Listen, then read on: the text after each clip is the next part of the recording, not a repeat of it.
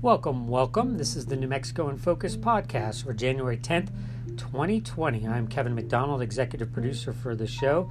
Happy New Year to one and all. Happy new decade to one and all. We thank you for tuning in to this week's show with a lot of great stuff in it. First off, we've got an interview for our monthly environmental series, Our Land. Correspondent Laura Paskus, she sits down with John Fleck. He's co-authored a new book called Science Be Damned, How Ignoring Inconvenient Science Drained the Colorado River. So John talks a lot about how from the very beginning really of plans for the Colorado River that there was not going to be enough water to go around, and how we've managed that up to now and what we need to be thinking about to manage that down the road. So for those of you interested in water planning, as we all should be, really important interview for all of us for sure. Also, we've got two reporters, journalists in from the Santa Fe New Mexican. We've got Jens Gold, and we've also got Dan McKay of the Albuquerque Journal. Both have done reporting recently on the Permian Basin oil boom and how that is doing great things for the state coffers, but also coming with a lot of challenges, not to mention infrastructure, but jobs, roads, schools, housing, all of it. They're having a hard time keeping pace. So we talked to them a little bit about their reporting, what else they've learned, and how that all may play into the upcoming legislative session as well. Speaking of the legislative session, The Line this week has a really great conversation about budget plans, which have started to come forth. And of course, it's a short session, a 30-day session, so it's supposed to focus primarily on that budget. The governor issued her budget this week, as well as LFC issued their budget suggestion as well. Line panelists will break that down for you. We've got a great group of line panelists, I should mention as well. We've got former New Mexico State Senator Eric Griego, as well as former State Senator Diane Snyder, also line regular Laura Sanchez-Rivey, and we've got Ed Perea. So a good table to talk about all these things. They will also talk about some big news in the U.S. Senate race to replace Tom Udall. Probably the biggest headline grabber was the news that KRQE weatherman Mark Ronchetti was quitting his job there at the TV station to run for the Republican nomination for the U.S. Senate race. That surprised a lot of folks, I think. So they break down the race with these new additions. That was just one of a couple this week. So you'll want to listen to what they have to say about that. Also, 2020 starting off on an all too familiar note in some of our cities and biggest cities in the state, Santa Fe and Albuquerque, primarily crime we're talking about. We've already had a homicide and a gun shootout in Santa Fe in the state's capital. And so we just really want to talk about how we're going to get our hands on this in the coming year and really try to move the needle on lowering the crime rate in our state. So a really great show on tap for you this week. Also should mention that Gene Grant is under the weather this week, as I know a lot of people are. He's fighting off the same bug a lot of folks are fighting off, but senior producer Matt Grubbs fills in his stead this week, so that's why you'll hear a different voice from what you may be used to, but we hope he'll be back up and kicking next week. Gene Grant, that is. Also, let us know what you think about any of the topics in this show. You can reach out to us on email, Instagram, Facebook, Twitter, any of those places, YouTube even. Love to hear from you. Right now, we'll send you off to the show. Hope you enjoy.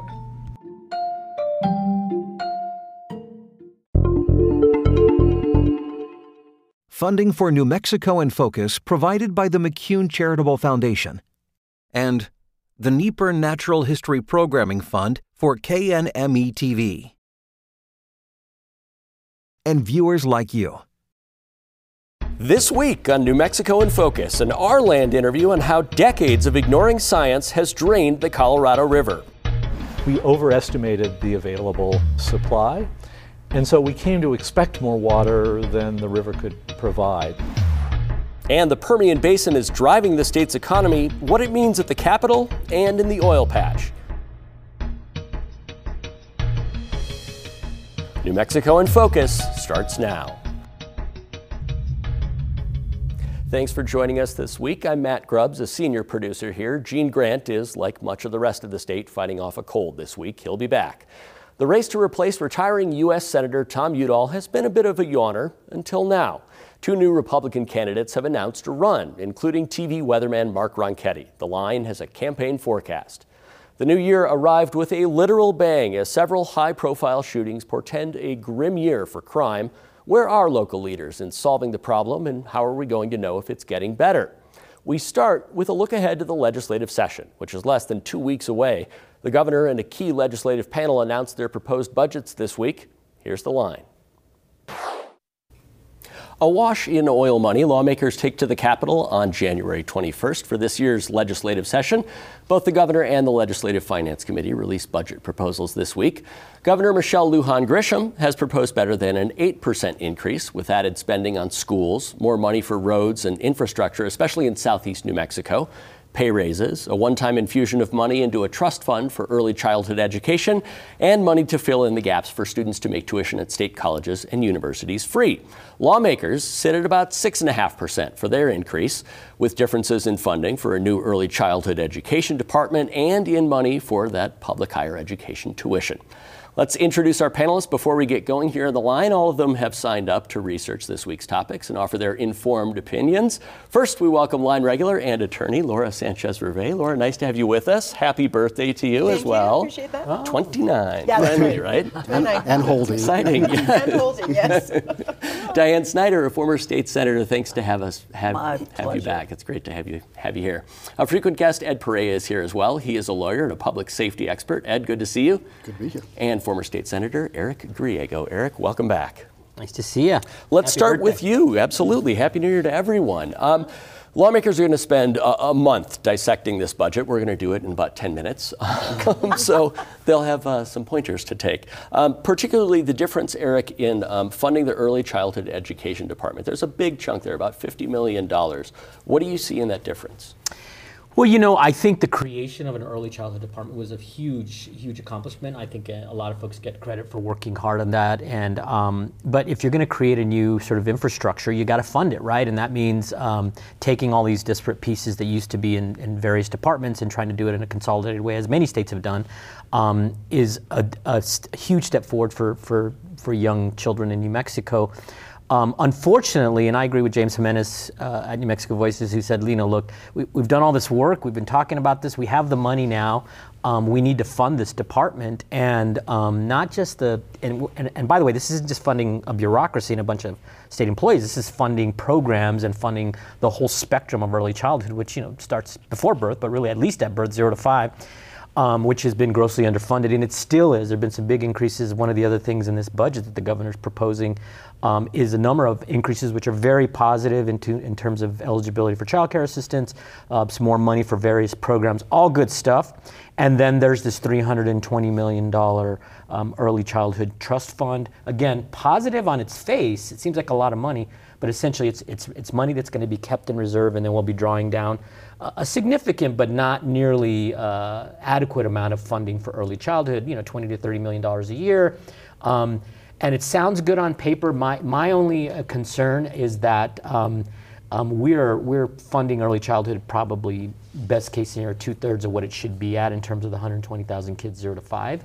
So what we ought to be talking about is diversifying state revenues in a way that doesn't rely on oil and gas, not just for all of state government, but specifically for things like investments in early childhood. So I hope that in this session, in addition to talking about this very important budget issue, that they'll talk about how do we really replace those oil and gas revenues with reforming our personal income tax system, reforming our corporate tax system, eliminating, you know, deductions for things like capital gains. So that way we are not relying on this boom and bust cycle we're in and having to create special funds so that we can save the money. The last thing I'll say is I think it was the governor, this is a big increase, but I want to remind people that we had a flat budget for many, many years, and we haven't invested in things like early childhood and K-12 and so on.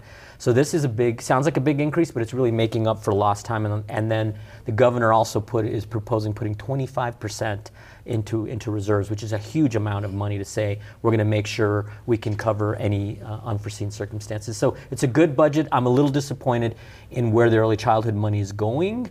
And I think her budget is much better than the Legislative Legislative Finance Council's budget, the legislative budget. Sure. Laura, I want to pick up with you on this. Do you think that what Eric was talking about, that the Early Childhood Trust Fund takes the place of any proposed constitutional amendment for land grant permanent fund or anything like that for early childhood education?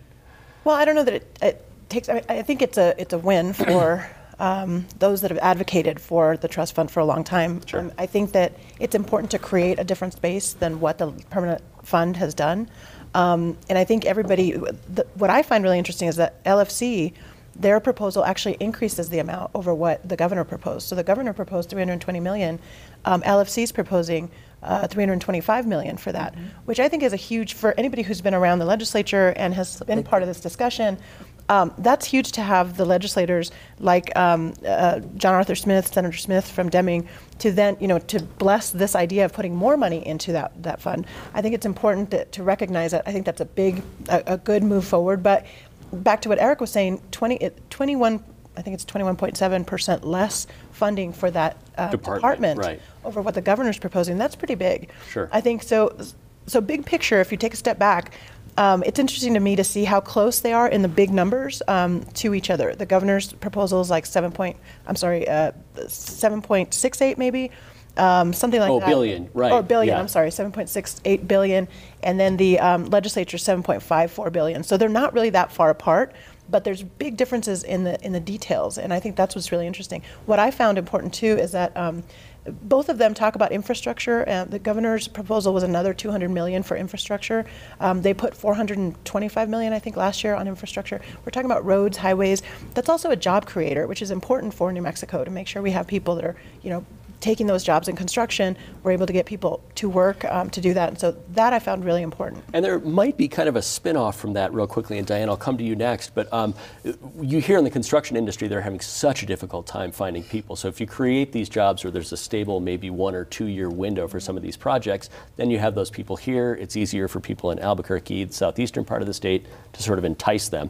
Diane, fiscal conservatives, I think they bristle when you create a new State Department because automatically you're having to sort of replicate stuff that was already taking place. If you're carving up a bunch of departments and putting them into the early childhood education umbrella, you're going to have to hire just sort of staff to make that department work. Does that concern you? To some degree, but one of the things that they did is they took segments from several different departments and put them together. Yes, you had to have a new secretary and leadership. There will be some additional staff, but not like it was something that the services weren't already being done or provided. So in that sense, it's not totally new. I think that fiscal conservatives, we tend to like the idea of the trust fund because you're planning ahead for the future. Because no matter, even with the 25% reserve, oil and gas is not going to stay at the top like it is right now. It will eventually bust back down. The boom only lasts so many years. We saw, and certainly some of the years that I was in the Senate, we had a huge boom right when I started, and then we had a huge bust, and where it was difficult. Our roads suffered, our education suffered, everything. Our courts were really penalized so far as getting funding. So you have to really plan ahead. So I do think the fiscal conservatives would like that. The thing that I think, for me, if I could just veer a little here, sure, of course, is the funding for free education.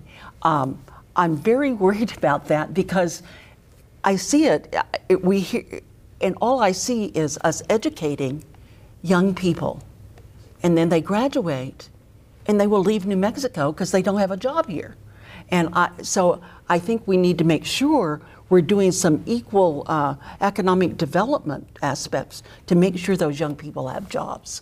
Because and the other piece of that is we know there's a shortage of professional workers in the trades area. Sure. So why not, I'd like to see some of that going toward trades tuition in the trade schools like C&M.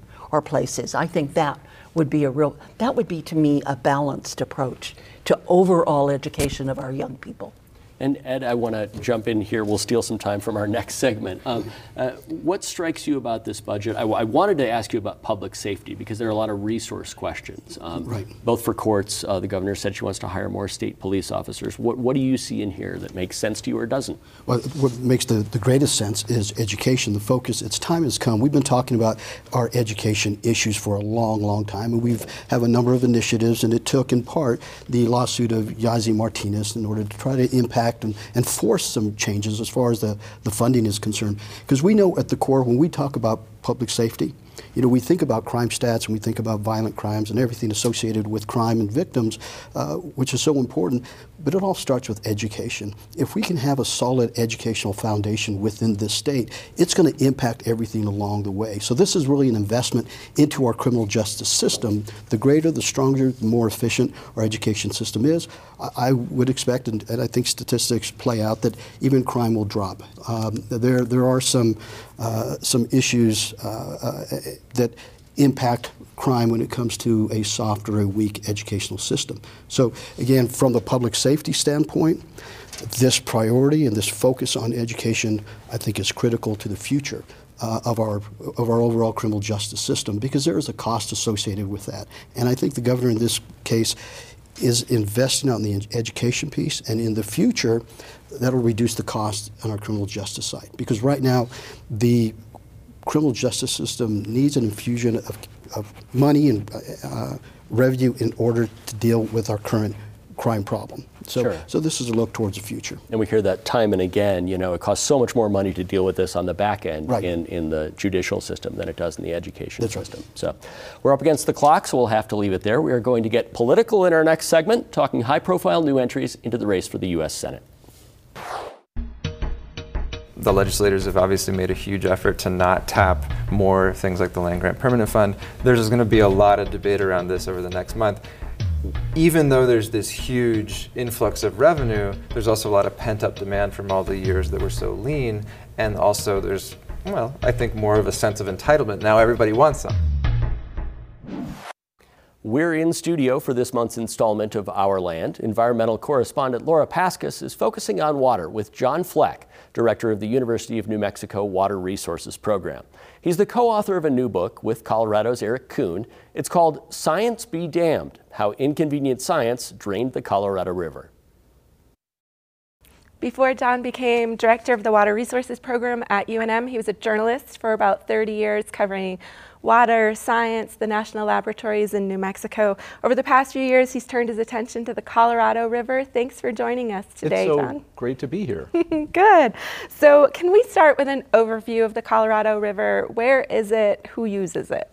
So the Colorado River basin starts in the high mountains of the Rocky Mountains in Colorado, a little bit in Wyoming and Utah, begins as snow melt, flows down through the canyon country of Utah, the famous Grand Canyon, and out into the deserts of Arizona and California and Sonora and Baja. It also is the supply of water to places like Albuquerque, because throughout the Colorado River Basin, we've built these diversions that take water out of the basin to the places where people live, like Santa Fe and Albuquerque here in New Mexico, Denver and the Front Range in Colorado, Los Angeles and San Diego over on the West Coast. Okay, and who's using the water? Like who really relies upon it? So we have something like 40 million people in the United States and Mexico who rely on the water for water supply, for municipal water supplies in places like Albuquerque, which is why I'm so interested in it. We also have large areas of farmland. This time of year in the winter, the lettuce you eat is probably being grown with Colorado River water down in Human, Imperial, and Arizona and California deserts. Large agricultural areas, so perhaps 80% of the river's water goes to agriculture. A lot of that goes to alfalfa to feed to cows and dairies for your pizza cheese and your hamburgers. A lot of that goes to the winter vegetables that we have become so accustomed to getting in the supermarket year-round. So in the book that you just co-authored with Eric Kuhn, you go through a number of really interesting pieces of history and science and kind of explore the Colorado River Compact. But I feel like there's one main point that you really drive home in this book. Can you talk about that with our viewers? The problem. The problem is that from the beginning, as we were developing the Colorado River, deciding how much water to allocate to each of the 7 states in the United States and 2 in Mexico, how big dams to build, what kind of canals to build, we overestimated the available supply.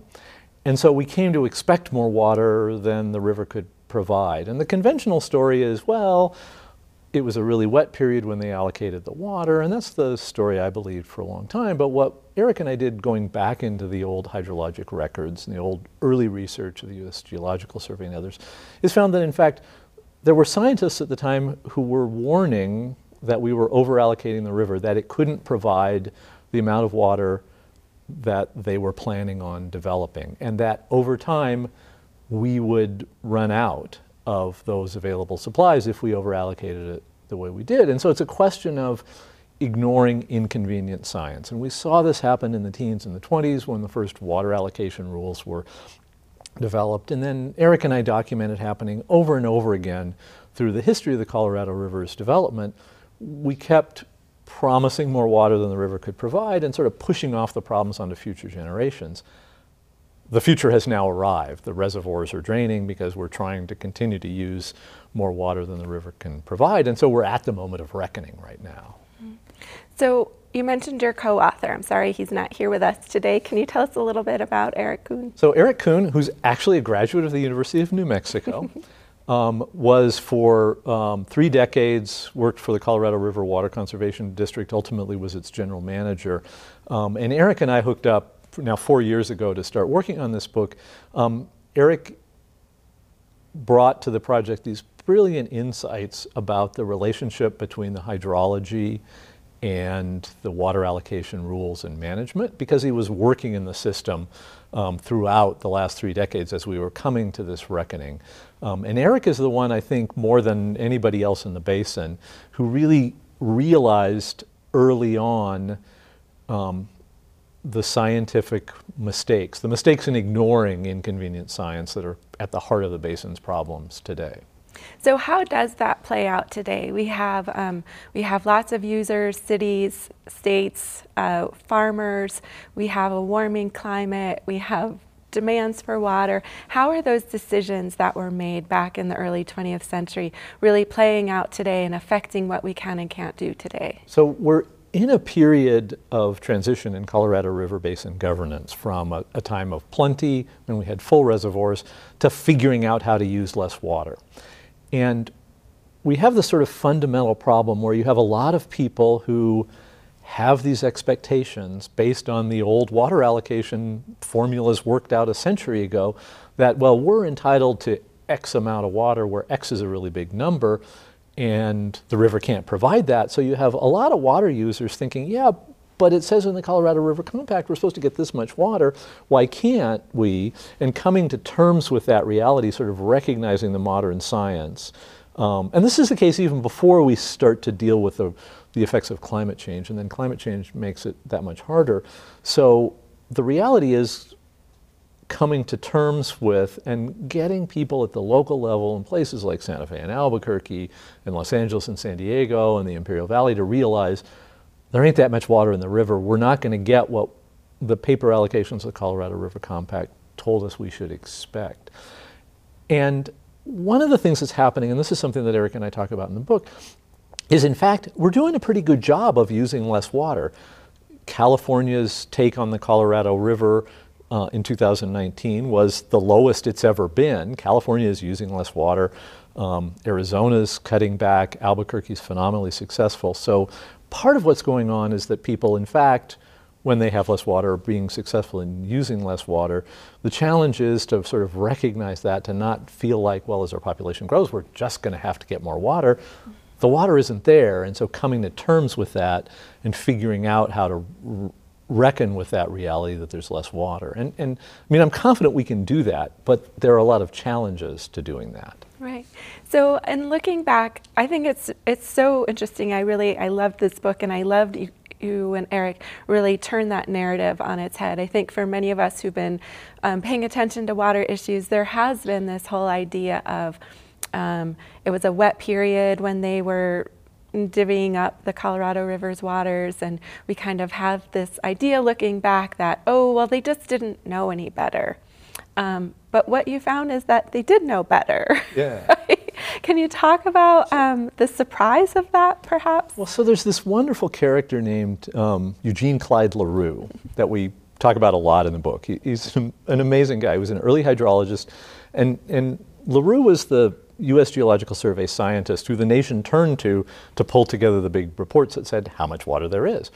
And LaRue was very clever about looking into old climate records and realizing that there had been significant droughts before this wet period, and tried to warn people of that. And the moment for me in writing the book, as much as any, was reading old congressional hearing transcripts, because we were trying to figure out, well, what were people thinking as they were making those decisions? We went back to the hearings before Congress, and there's a hearing in 1925 where LaRue sits before a bunch of senators, and he says, there's not enough water for you to do what you're planning to do.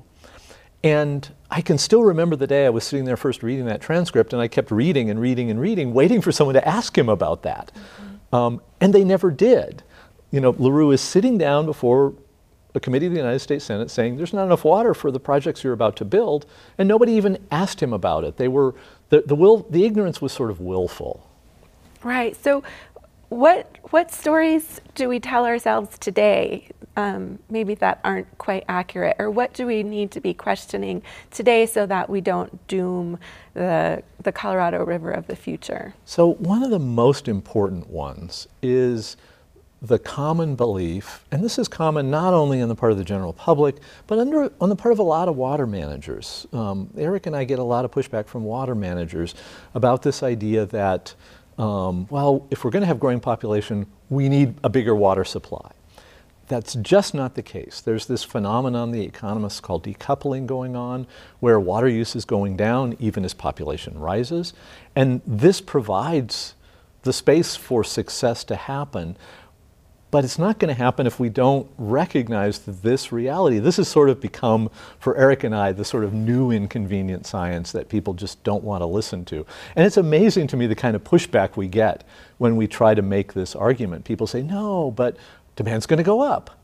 It's not going up, and we're seeing this everywhere. We don't know how much farther down it can go. I mean, I think that's a really important issue. That's really an active area of research. You know, the kind of stuff I work on now at the University of New Mexico in my sort of new academic career, the University of New Mexico Water Resources Program, really looking at these questions of what using less water really looks like for these communities.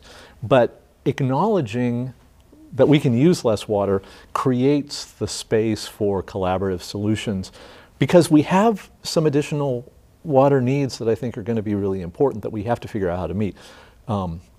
One is the nation's obligations to Native American communities, which have been left out of this great water allocation scheme that we've been developing over the last century. And there's some sort of legal but also ethical issues about our responsibility to those communities that have been left behind in all this water development. And then we're really starting to get the hang of returning water to the environment.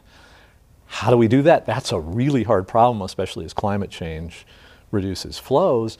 But if we recognize that we can use less water on our farms and in our cities, that creates the space, if we can figure out how to properly exploit it, to provide water to these kind of left out parts of the system with the environment and Native communities. Right. We can't talk about water and rivers in the Southwest without at least mentioning snowpack. We had a good snowpack and runoff last year. We'll see what happens this year, but do we need more than 1 or 2 good years? Yeah. So, I mean, one of the real challenges, so one of the roles I play as a kind of public figure in this whole world now is people invite me to speak at conferences, and I'm the optimist. Like, you heard me just make the optimistic pitch. And then the climate change scientists, people like Jonathan Overbeck or Brad Udall, will stand up and they'll give these really gloomy negative things. And I just like, you know, there are some really dire climate change scenarios that I don't feel comfortable thinking we have a way out of. But so climate change is an enormous problem. It's reducing the amount of runoff we get for a given amount of rain and snow that falls in the mountains. And so one big year doesn't do it. Even a series of big years doesn't do it. It buys us more time to be more flexible in these solutions. But we also need to remember that we can't take our foot off the gas if we have a wet year. We need to be working really aggressively with our water conservation efforts and with our collaborative water sharing arrangements, even when the reservoirs tick up a little bit, as they have in recent years. Right. Well, thank you for continuing to write about water and keep us all updated on what's happening, and thanks for joining us. Thanks so much for having me. This is fun. Thanks, John. We are back with the line now. Since the exit from the U.S. Senate race of Democratic primary challenger Maggie Toulouse-Oliver, the campaign has been a bit of a snoozer. Republicans had 3 candidates running, 2 of whom had lost prominent races last election cycle, and 1 is a relative unknown. But on Monday, businessman Luis Sanchez announced his entry into the race with a slick campaign video. And the next morning, KRQE meteorologist Mark Ronchetti quit his job to run. So Laura, in a past life, you led the state Democratic Party. What's it like at this stage of the game with a little less than 6 months until the primary, and you have 5 candidates, and you have sort of a big name like a Mark Ronchetti get in? So just a quick correction. I'm not going to take credit for leading. For leading, okay. I was executive director, not chair. Very different. But in any event, yes, I'm intimately familiar with the party politics on the Democratic side, but the process is similar on the Republican side as well. And so we now have 5 people on the Republican side. It really comes down to the basics. So they're entering very late, in my opinion. I mean, this is a really, really short period of time that they have now, about a month, a little over a month.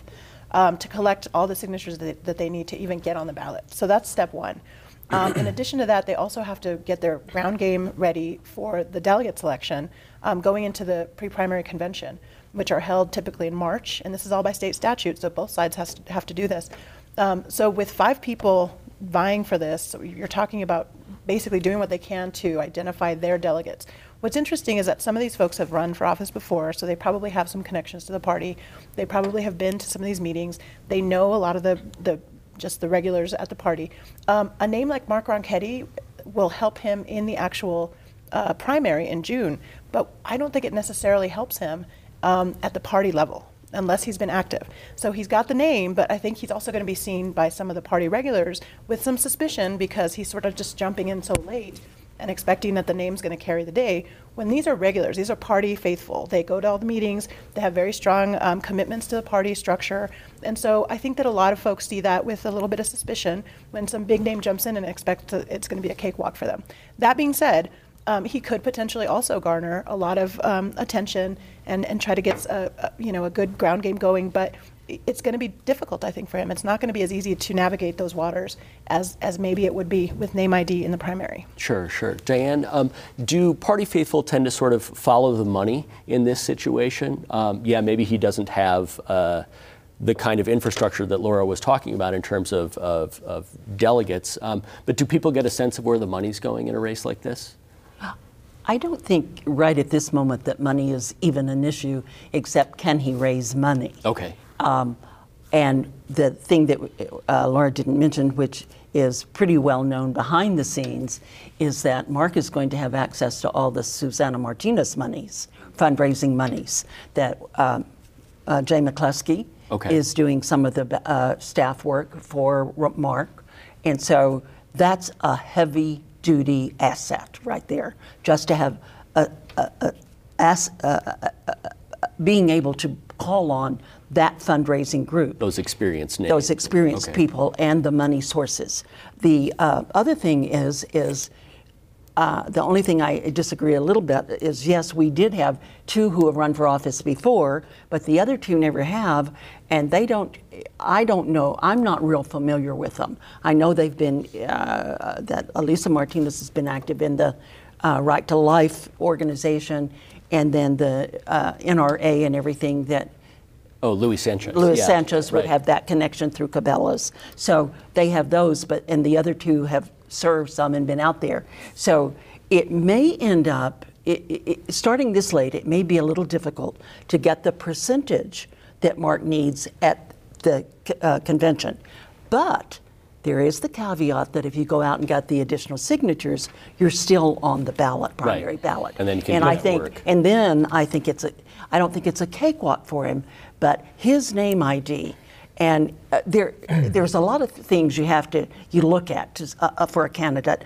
Do they have experience? What are they like? Or is their family, are they pictured right, and that kind of thing. But the thing you can't teach anybody, are they right on the issues? But you can't teach somebody electability. And Mark has electability. The others are nice people, but they don't have that electability, and Mark has it. So that's going to stand him in good stead, I believe. Okay. And we do want to point real quickly, it's calibers, not I'm Canellas. sorry. That's not a problem. So I have a different take. Having Okay. run a Democratic primary and had to raise lots of money, I think the money is really crucial. And some of the pre-primary stuff, I decisively won the pre-primary convention, and the governor who I ran against, she came in third. And so, so first of all, you have to be electable, obviously. And I think the strategy is you have sort of a pro-life candidate who really is going to try to lock up that. Now you've got a pro-gun candidate. And then you've got this outsider. I think Ron Ketty's going to run as the sort of Trump outsider, like, I don't know anything about politics, therefore elect me, right? Which I think is a little bit absurd, but it seems to be in this political environment that we're in. There's a whole bunch of people who are going to like that. Now they're not going to be the party insiders, right? They're going to be maybe people who will be drawn in through the Trump sort of efforts. I do think that whoever raises the most money in a crowded Republican primary, just like any primary, is likely to come out of it. So if Diane is right that Ron Ketty's got the inside track, aligning himself with the McCluskey-Martinez folks and some of that big money, and they see he's the best horse, because none of these other candidates are really that compelling. Although there is only one woman sort of really strongly pro-life, is my understanding, in that primary. There's rumors that another may get in. So I think he's in good stead to sort of, maybe if he can raise the money, to come out of the primary strong. But I just have to say, let's be realistic. These guys haven't even raised a 20% of what Ben Ray Lujan has raised. Right, he's almost at $3 million. Sure. He's going to run circles out of any of these guys who come out of the primary in terms of policy and experience. I don't agree with him on everything, but I'm just saying the guy is a battle-tested. And the last thing I'll say, this is the United States Senate. These are 100 supposedly of the best and the brightest in politics in the country. It's one step from being president. So to say, like, you may be the only one who thinks that. I got to pivot not to based Ed on here. what we see today. And how does this feel? Does Ben Ray Lujan, does he have something to be worried about now that there are not just a big name like Ron Ketty, but 4 other people in there, and there seems to be some energy now in the Republican primary? That's right. We never underestimate the competition. I don't care who you are, how far you are ahead in the polls, what the polls show. You have to take the competition seriously. With regard to the Republican Party, in this state here, they're lagging a little behind. They've been losing a lot of races. They just don't have the strength of that party here in New Mexico, and it's going to take a lot of money. It comes down to money, money, money. Name recognition is important, but that's what you're going to use the resource of the money to do, is to get your name out there. Now with Ron Ketty, he was a TV meteorologist. He probably sort of has limited exposure to the TV station that he worked for.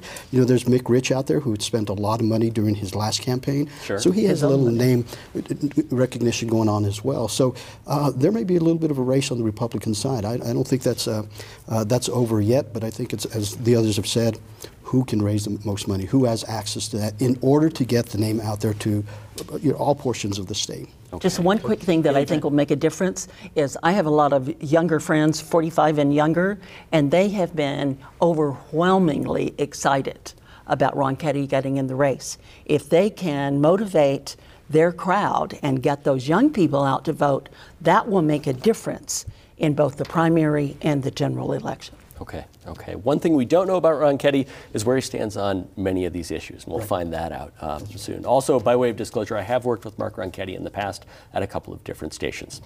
We will see how this shakes out. Pre-primary conventions are not too far away, as we mentioned. We'll see early preferences established, as Laura said, in March. After the break, we have a couple of journalists talking about the energy boom. The solution to reducing crime is a community culture, and that's engaging and involving all stakeholders at every level, from the government level to the private sector to the community level. We can reduce crime. New Mexico's oil boom in the Permian Basin is altering life for many in the southeast corner of the state, with people flocking to the area for jobs. Infrastructure like roads, as well as schools and housing, are struggling to keep pace. The boom is also filling state government coffers as we head into the legislative session later this month. Correspondent Megan Kamerick talks with journalist Jen Gould of the Santa Fe New Mexican and Dan McKay of the Albuquerque Journal about what this means for the state's future. Dan, I wanted to ask you, what are some of the most significant ways this boom is reshaping life for those in and around the Permian Basin? Well, it brought an influx of people from all over the world. You've got teachers from the Philippines, you've got immigrants working in the oil fields, people from Texas, people from all over have moved to southeast New Mexico, and they're working in the oil fields. And what does that mean in terms of traffic and housing? And clearly the schools are bursting, and they had to get teachers from overseas to come in and take care of that. Yeah, you can measure the traffic backups in miles. Wow. The roads are just completely overwhelmed in many cases with trucks and school buses, and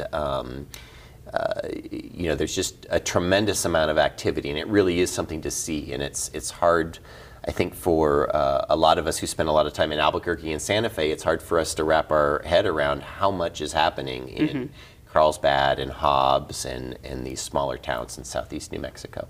Jen's Gould, I mean, one thing it's doing is like salaries are way up, even for people working in Walmart and fast food. And yeah, a lot of the fast food restaurants, as you're driving through Artesia and down into Carlsbad, have on their marquee signs now hiring on the spot. One of them even said.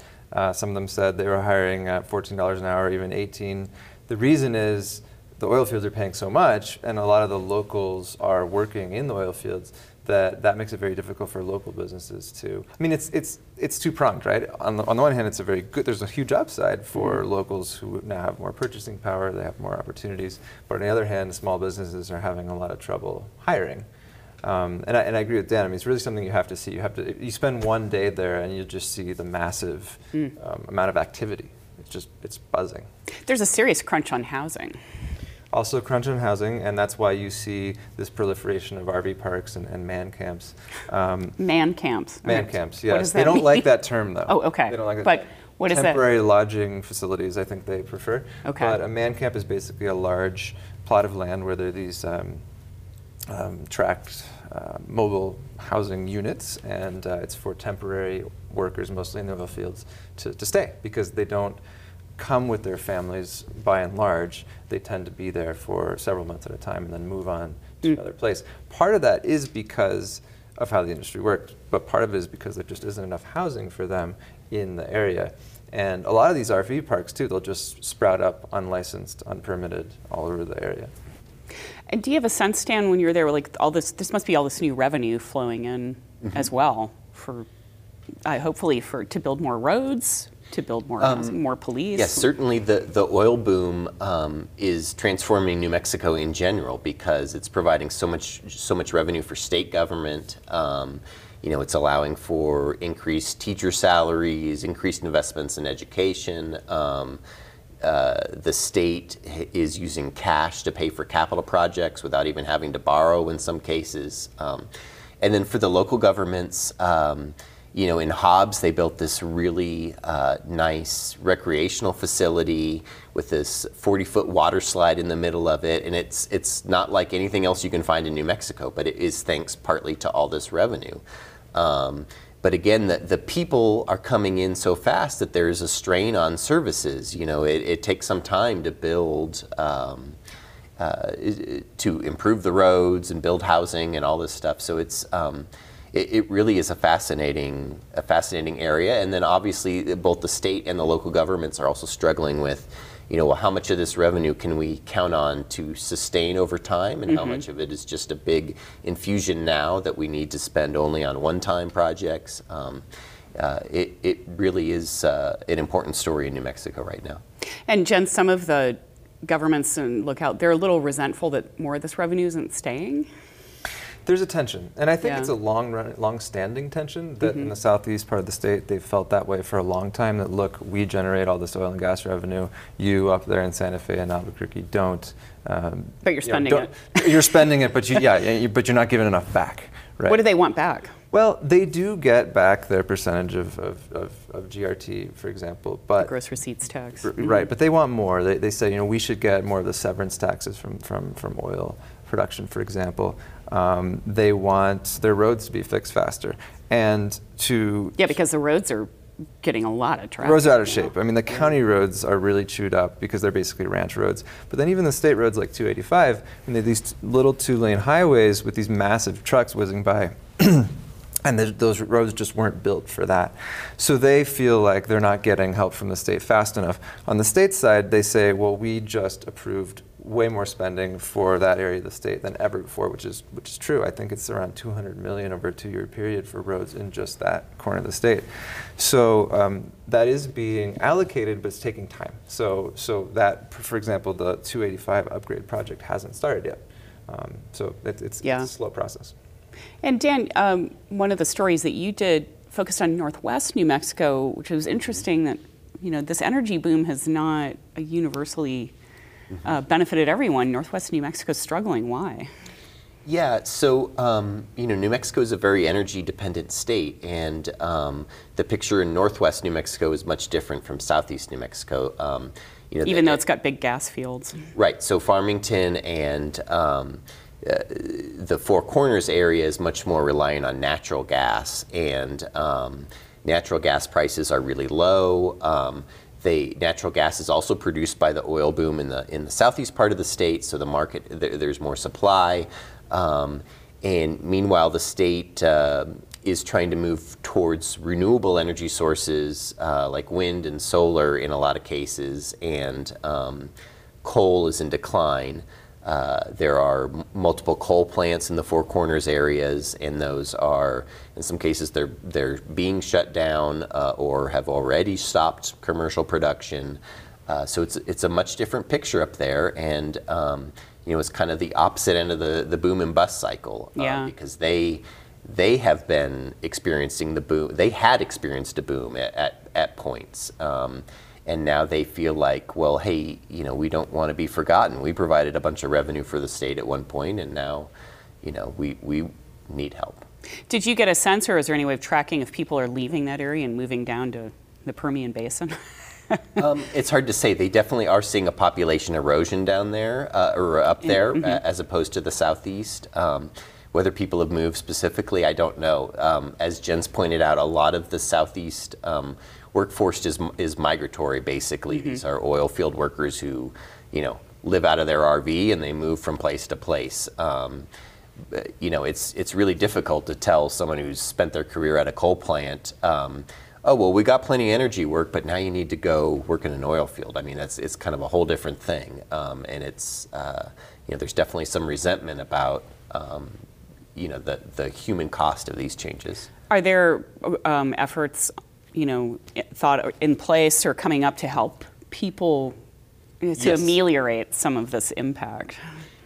Yes, the Energy Transition Act, a kind of a landmark energy law that was just passed by the legislature, does include money for workforce training and things like that. So yes, that is a possibility. There's also some private interests in perhaps retrofitting some of the coal plants to reduce pollution. So yes, there certainly are some hopes that that things will get back on track up there. Jens, you wrote that Governor Michelle Lujan Grisham has made a point of saying she wants to work with industry. At the same time, as Dan said, there are major environmental impacts from the oil boom, and she signed the Energy Transition Act to move the state off fossil fuels. So how is she balancing these goals? It's a tight line to walk. Just as you say, not only the ETA, but also the methane regulations, which are being worked on right now, I think are something that will have an impact on that relationship. But so far, she seems to be walking that line. I mean, she made some very friendly comments towards the industry at a conference a couple months back that environmentalists thought were going way too far, but that the industry liked very much. I can understand politically why one might want to walk that line. We have unprecedented oil revenue that the state's never seen. You can't come out.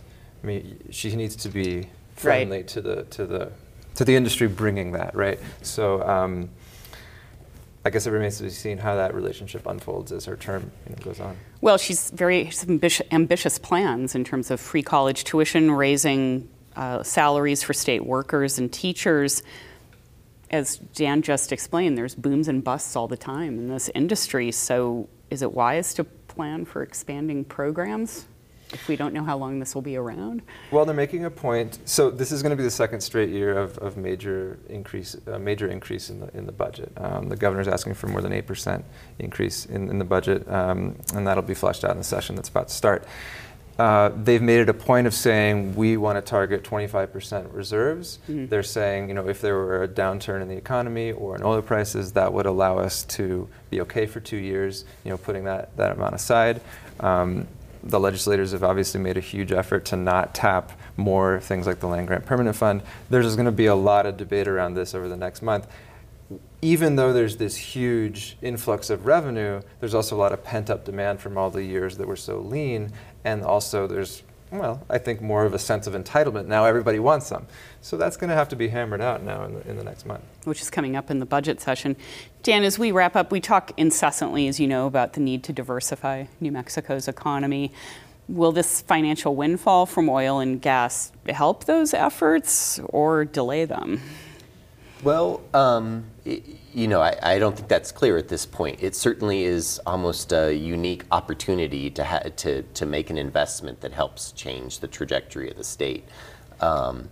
This revenue growth really is coming from the southeast part of the state rather than sort of a broader economic rebound. But New Mexico is expanding its tax incentives for the film industry. The state is trying to invest in education, both pre-K, K through 12, and higher education. And of course, an educated workforce is kind of a backbone of a strong economy. So we'll have to see. Mm-hmm. Well, it's obviously something we'll keep watching, especially as the session comes up. Thank you, Jen Gould, Dan McKay, for coming and talking about your reporting on this. Thanks for having us. New Mexico in Focus is on Twitter and Facebook. Follow us online to get updates on upcoming shows and tell us what you think about the top news stories of the week. Then tune in because we may share your comments on the line. It's a new year with an old problem, crime. Albuquerque and Santa Fe have already notched their first homicides of 2020. Police in the capital city just responded to a shootout where 2 men were injured. Ed, it's really hard for us to sort of gauge whether it's more or less violent at any particular time because these kind of stories, they get in the news, right? We're interested in them. What's your feeling about where public safety is right now in Albuquerque and the rest of the state? But we have a long way to go. I mean, we've seen the statistics. The statistics paint a picture. We're on the bottom or the top of the list, depending on how you look at it. When it comes to violent crime, we were #1 just recently. When it comes to the number of involved police shootings and weapons used during the course of these incidences that ultimately end up in police officer having to use deadly force. I mean, it's very concerning to our community. There are a lot of victims out there, and that should be where the focus is. I mean, our concern really has to be to a safer community. Statistically, again, you want to be careful. I think it was Mark Twain that said, there are 3 types of lies: damned lies, and statistics. Sure. But they do tell a story and they do paint a picture, and this is something we really need to get a hold on. We've been talking about crime for some time, and I know the local administration here has introduced a number of initiatives to reduce the crime in our city. But we really have to have a very comprehensive approach to dealing with our crime problem. It's not going to go away, but it's also has to do with the community culture as well. I think we need to look at the culture of our community, and I'm not saying that we have a culture of violence, but I'm saying the solution to reducing crime is a community culture, and that's engaging and involving all stakeholders at every level, from the government level to the private sector to the community level. We can reduce crime. I ran APD's gang unit in 1996. That was the year that we had the 3rd highest homicide rate. And during that time, we really engaged the community. There were a lot of things that we did that ultimately led to the reduction in the number of homicides in 1996, only to be surpassed in the last several years. So I have hope that with the right strategies, the right collaboration with all the stakeholders, that we can reduce crime. I think there's a lot of hope out there, and I'm positive that with some of the things I'm seeing that we could start to see a reduction in crime, but it's something that is important to our community that we have to continue to get a hold on. We have a long way to go, let's just put it that way. Laura, when we're in a state that has a lot of issues facing it, do you have a sense of how the community might go about galvanizing itself for an attempt to solve a problem like violent crime? How do you get all those people to the table? Yeah, I mean, I think it's a tall order, certainly, but we have to try. We've had just some, it's unbelievable, at 2 hours into the new year, we had a homicide, and it unfortunately was very close to where I used to live. It was actually just around the corner, really, on the west side, and so it's really just disheartening to see that that's happening. I think it's important to get all the right stakeholders in the room, but I think it's also a bigger issue. We have such a slow economy here. We don't have a lot of opportunity, and I think we end up, we talked about education earlier in the other segment, and I think a lot of it has to do with just our cultural problems that we have here. We don't have a lot of opportunity. We have a lot of drug issues as well, and so I think it's a multi-layered approach that we need to take. Certainly, having opportunities for mental health, behavioral health, all of those funding sources I think are important, and that's something the governor's working on. But I think as far as addressing what's happening in the city, I think we have to take a very aggressive approach and get stakeholders in the room to figure out, what are the issues facing. And unfortunately, I also think that it's not enough to do it citywide. It really needs to be regionalized, because the issues that you have on the west side are very different than what you have, in the Heights, very different than what you see in the South Valley. I think it needs to be much more at the local level to address some of those issues. Regions of the city as opposed to region. Okay, right. Okay. Eric, you've dealt with sort of a lot of this multimodal approach to solving crime, particularly on the kids' side. What do you see that strikes you as a way to gauge whether or not we're getting the community involved like we want, and whether we're having that success? Well, I just agree that it's such a difficult, complex issue, and anybody who thinks they have I hate to use gun analogies, but silver bullet, like there isn't. We've tried so many different things, not just us, other cities and states across the country have tried it. I mean, I do think that I'm in the camp that says, that the prevention and the investing in the human capital and dealing with mental health and behavioral health and addiction. I know that that the culture issue is not what others are talking about. That we have a culture of violence. We have a culture of I don't believe that. I think we do have a culture of poverty that's been perpetuated by bad policy. So things like when folks fight the minimum wage and folks fight access to mental health and so on, I think that they're also, to Ed's earlier point, you're basically saying, okay, well, when people have no alternatives, they become stuck in this cycle of violence and so on. And I think the research bears that out. This isn't a sort of a character issue. This is really an opportunity issue. So if you're a fiscal conservative who says, I don't want to invest in homeless programs, I don't want to invest in behavioral health programs, like, you're part of the problem. If you're someone who thinks we shouldn't be putting money into after-school programs, so you're part of the problem, because the alternative is people stuck in a perpetual cycle of poverty, disinvestment, and feeling disconnected from their community. So, and the last thing I'll say is guns. It's striking that we have a candidate for the Senate who comes out of running a gun business, because anybody who doesn't think that guns, every single one of these stories involved a gun.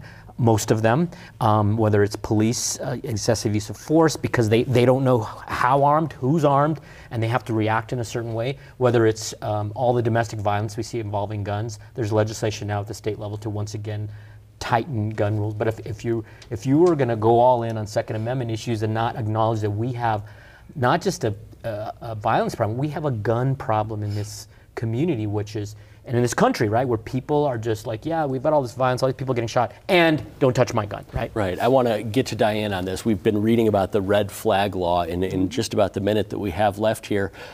Given the breadth of the problem, with a law like this that is so controversial, is that the best solution to you, or do you think that the governor might have more success in addressing crime through some of these other issues that we're talking about? I think through some of these other issues, the public that I've been talking to is very disheartened. There was an overwhelming vote in support for to have more mental health facilities. Sure. And suddenly it's become an argument about where it's going to be. And we go, okay, why did we vote for all that when we're wasting all of our time trying to get something done? We spend too much time with good ideas and we don't deliver anything. And I think people, the crime, the statistics, the mayor's office, that blew a hole through everybody. Is here we're trusting that this is going to be the information, and then we find out a few weeks later that it's not right. And so we're going, well, we've reached the point of who can we trust and how can we say, okay, the governor's plan is the best one, the NRA plan's the best one, my plan's the best one. People are now disheartened and discouraged about it. And just one point, and it doesn't matter what the statistics tell us. If people don't feel safe, they don't feel safe. It's a feeling thing, sure. Hey, thanks to you all for digging in this week and agreeing to share your opinions. We're going to get back to our Facebook Live segments next week. Jean, we hope you feel better. We'll be back after the break with a couple of final thoughts. We're glad to be back and hope the new year is treating you well. We have a lot ahead of us in 2020 here at New Mexico in Focus. With the start of the legislature, we'll be partnering with newsrooms across the state to bring you stories and discussions about good government measures in the upcoming session. We're also building out our podcasting library. You can already find an audio version of our show to listen to when you're headed to or from Santa Fe or wherever your travels take you. In addition, we hope to have updates for you on key items and votes throughout the session. The new year also brings some sad farewells for all of us. State Representative Bill Pratt passed away over the holidays. So did longtime Albuquerque City Councilor Ken Sanchez. And we were all surprised by the death of a terrific newsman and human, Rob Dean, former editor of the Santa Fe New Mexican and executive director of Searchlight New Mexico. Our sympathies and our hearts go to their families and all who knew them well. Thanks to you, as always, for joining us and for staying informed and engaged. We'll see you again next week in Focus.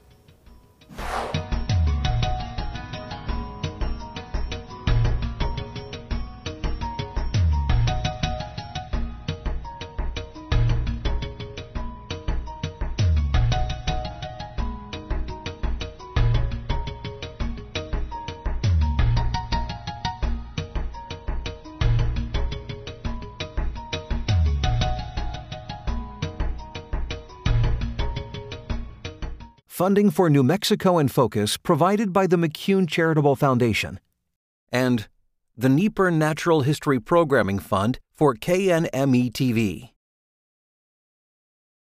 And viewers like you.